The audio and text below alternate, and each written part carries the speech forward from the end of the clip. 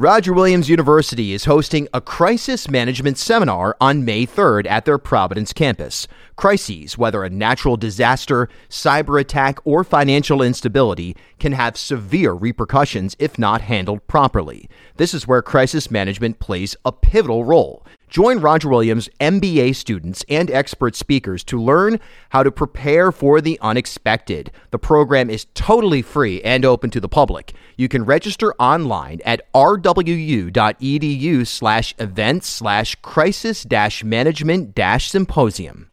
Joining us now on the Seekonk Supply Hotline is the author of this report inside the Providence Journal, Antonia Farzan. Thanks for hopping on. Thanks for having me. Yeah, so take us through where this became a story in your purview and what you've learned about this situation from a practical basis and then also kind of in depth in terms of the minutia with respect to why hasn't there been funding granted to deal with the erosion when there's other spots along the south coast of Rhode Island that there has been money given to deal with erosion. Sure, yeah. So this announcement came out, I believe, Wednesday from the park saying we're going to be closing by Christmas and saying that the town and the state hadn't made it a priority to direct federal infrastructure funds to solving this problem with erosion. So as you can imagine, that, really got a lot of people worked up and worried about the future of the park. So I did check in with some members of the Narragansett Town Council about what that looks like from their end.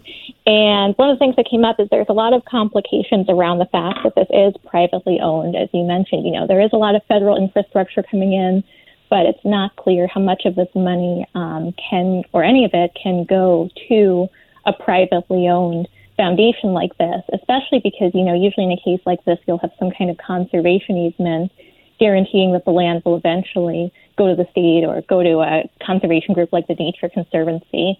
But that isn't the case here. So, there are questions that arise when you're talking about, the family says it's going to cost tens of millions of dollars to fix this. So you're talking about giving tens of millions of dollars to, a very small foundation just run by two members of the family. And, people have questions about how do we know that we're going to have permanent public access to this spot? Right. I guess that's the other aspect of all of this is in the rights of way context. If this park closes, is it in violation of Rhode Island constitutional standards, which guarantee a shoreline access point in pretty much every major or practical location? Yeah, I don't believe there would be a constitutional issue there since the Constitution, this gets very technical, but it doesn't guarantee what they call perpendicular access, which means basically allowing you to cut across land to get down to the water. The question would be, is it violating some other terms? And there has not been a lot of transparency from the foundation about this. I spoke to Saul Nulman's daughter, who's essentially the head of the foundation, one of two trustees yesterday, and she would not go into detail. She would only say there are things that require them to keep this as a public park, but would not give any details about what that looks like. I did find an old newspaper article mentioning there's a trust that said there would be $1.5 million fine for the trustees if this stopped being managed as a public park. So it does seem like there's some kind of restriction in that sense that it has to be open. But, talking to people, in local government, talking to people in local community, there's a lot of confusion about what guarantees that the public will be able to be there. And Jesse Pugh, who's the town council president, has made clear, if we're going to be directing this funds and helping to facilitate this, we need some kind of guarantee that the public will always be able to use this for access. Right. And I guess when this was founded, I think the big point is that, hey, look, this was prime real estate. There's some interesting details as to how this became available. Number one, it goes back to the credit crisis and Governor Bruce Sunland and his intervention into that, and then into the credit crisis and shutting down the credit unions, and then basically properties that were waterfront properties that were in default basically were utilized as means to make banks or the state whole. This is no exception. And Mr. Nulman purchased this, Saul Nulman. Instead of developing a hotel or anything else, he made it this public park. But that's unclear if that can, it's not, like you said, it's not the Nature Conservancy, it's nothing like that. There is a chance that if this were And there is a penalty inside the trust, a $1.5 million penalty that if this property were sold by the trust to be developed, so that's a disincentive. But there's basically a chance that this could become a hotel, an apartment complex, something like that. And that's what Narragansett, that's what the town of Narragansett, Jesse Pugh, want to ensure doesn't happen if they're going to get involved. Right, yeah. And I mean, the family has made very clear they have no interest in selling it and, make the very good point that if they'd wanted to do that, we've just been in one of the hottest real estate markets in Rhode Island history. They could have already done that if they wanted to cash in.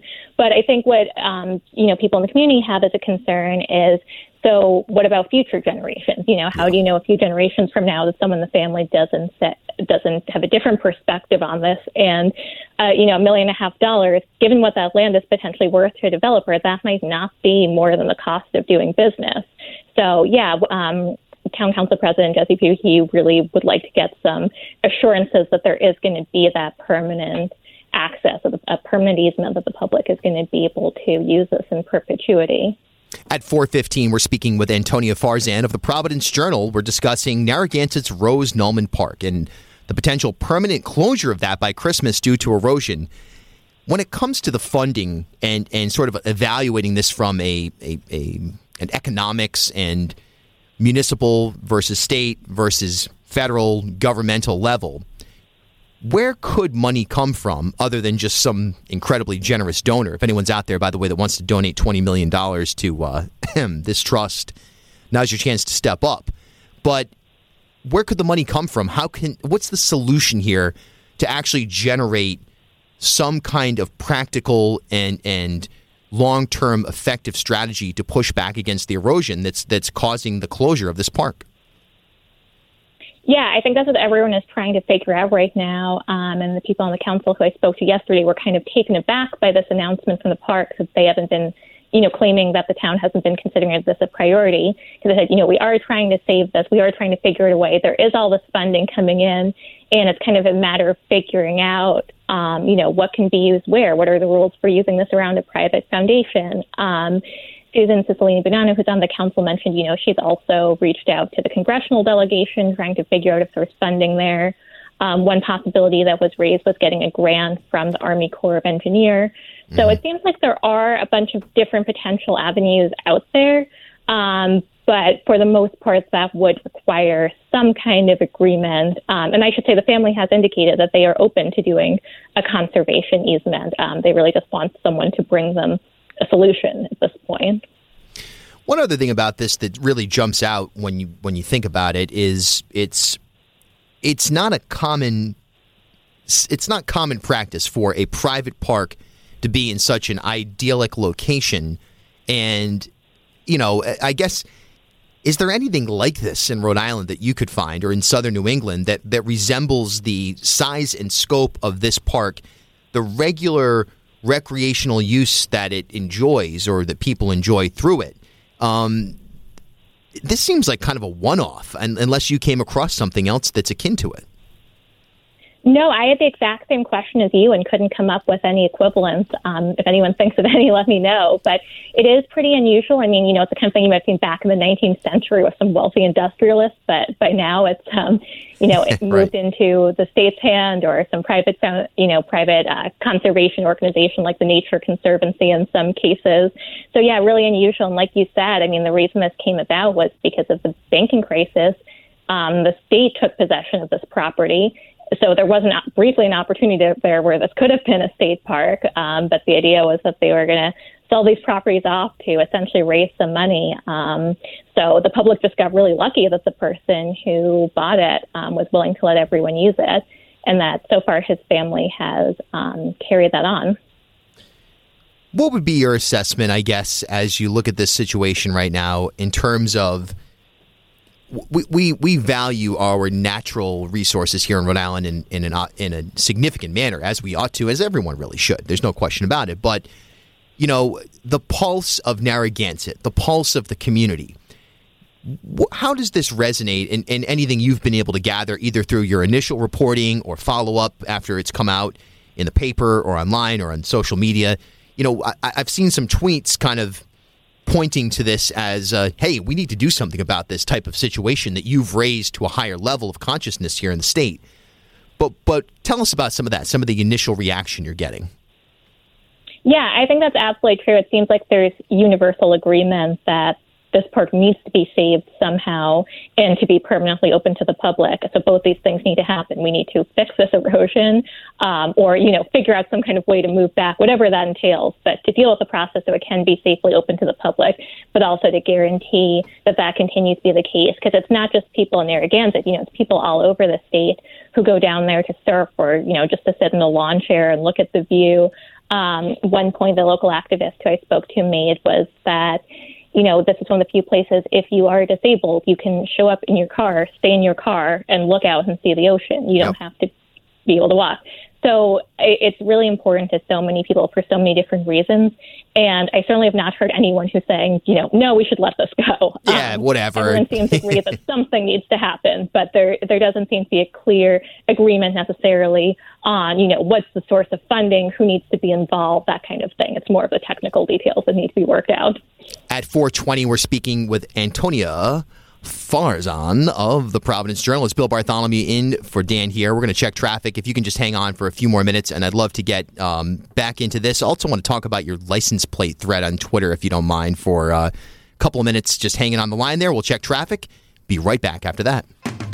This is the Dan York Show. 4:25. It's Bill Bartholomew in for Dan here on WPRO. Hopefully you're having a wonderful afternoon as we wrap up this busy week. Always good to spend time with you out there and, be back next week as well on Friday the 17th. We're talking with Providence Journal reporter Antonia Farzan about this potential closure of Rose Nulman Park in Narragansett. And it would be a sad thing because it's a place that has become fairly iconic for a lot of people. And it's just a great access point for all, not only Rhode Islanders, for anybody, but particularly for Rhode Islanders to go and hang out on the beach. It's a great surfing spot, a great place to walk, great place to watch the sunrise or sunset.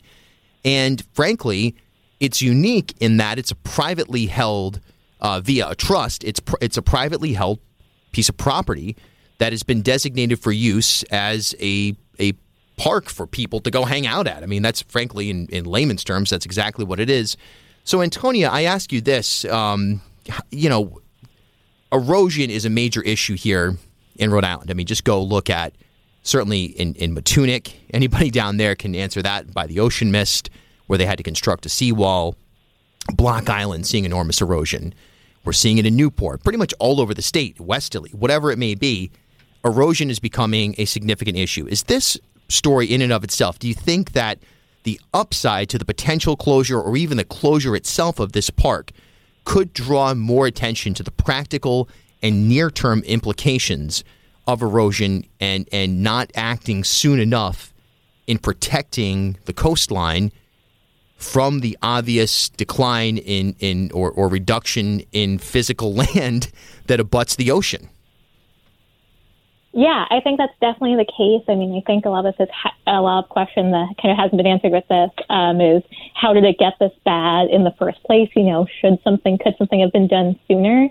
And also, how do we fix this in a way that doesn't change the surf conditions there? Because that is a concern that's come up in a lot of areas. I'm not a surfer or a civil engineer, so I don't know the technical details of how that can and can't work. But I know when you are making those kinds of changes, that is something that you have to take into account. Yeah, it's going to be interesting to monitor it and see what people's reactions are, and hopefully this park can stay open, and hopefully it can also sort of develop into a wake-up call. Not that there haven't already been significant wake-up calls, but it could be another one. All right, last couple of minutes here. I got to ask you about your thread on Twitter. This is amazing. You're documenting vanity plates here in Rhode Island. Kind of give us the 2-minute summary of what's going on here. I mean, this is just pure entertainment. It's not breaking news, but it's definitely something that I enjoy quite a bit, and I think a lot of people do as well. Yeah, I'm glad to hear that. Anyone who sees a vanity plate when they're driving around Rhode Island can feel free to send it to me. My email is pretty easy to find online, or find me on Twitter, Antonia Farzan. But yeah, I take guest submissions. It basically started out just because for my job, I obviously spend a lot of time driving around to random parts of the state. And, I grew up here, had been away for a few years. But when I came back, one thing I noticed was that Rhode Islanders really love vanity plates. And and also just kind of weird ones where it's like, why would you want that on a plate? So I had kind of been just casually taking photos of them for my own entertainment for a while. But yeah, once I, started to I was like, all right, I'm going to just start posting all of these on Twitter, collecting them all in one place. People really seem to like it. So I've just kept going, and now people send them to me. My only rule is that I don't do, the ones that are just people's names or people's initials. It's got to be, whether it's, I've noticed some trends. I've noticed that people with electric cars really like having vanity plates that are some reference to the fact that they have an electric car. They really like letting you know about that. Some are just a lot of them there's a mystery involved, which I think is part of why I like when people enjoy it. If you're kind of guessing, like, why would they choose that for a plate? What's the story behind that? And most of the time you can't find out because you're either driving or looking at a parked car. And no low number plates. That's a separate thing. People keep telling me about that. Like, I've never heard of no number plates. I was born and raised here. I know about the low number plates. There's an Instagram account for those. You get plate number 1 or something like that, or number 7, or just even like 36, and you're just like the king or queen of your respective neighborhood. Antonia Farzan, Providence Journal, thanks so much for that. And let's keep in touch on this and other issues as well. Thanks for joining us on the Seekonk Supply Hotline. Absolutely. Thank you so much.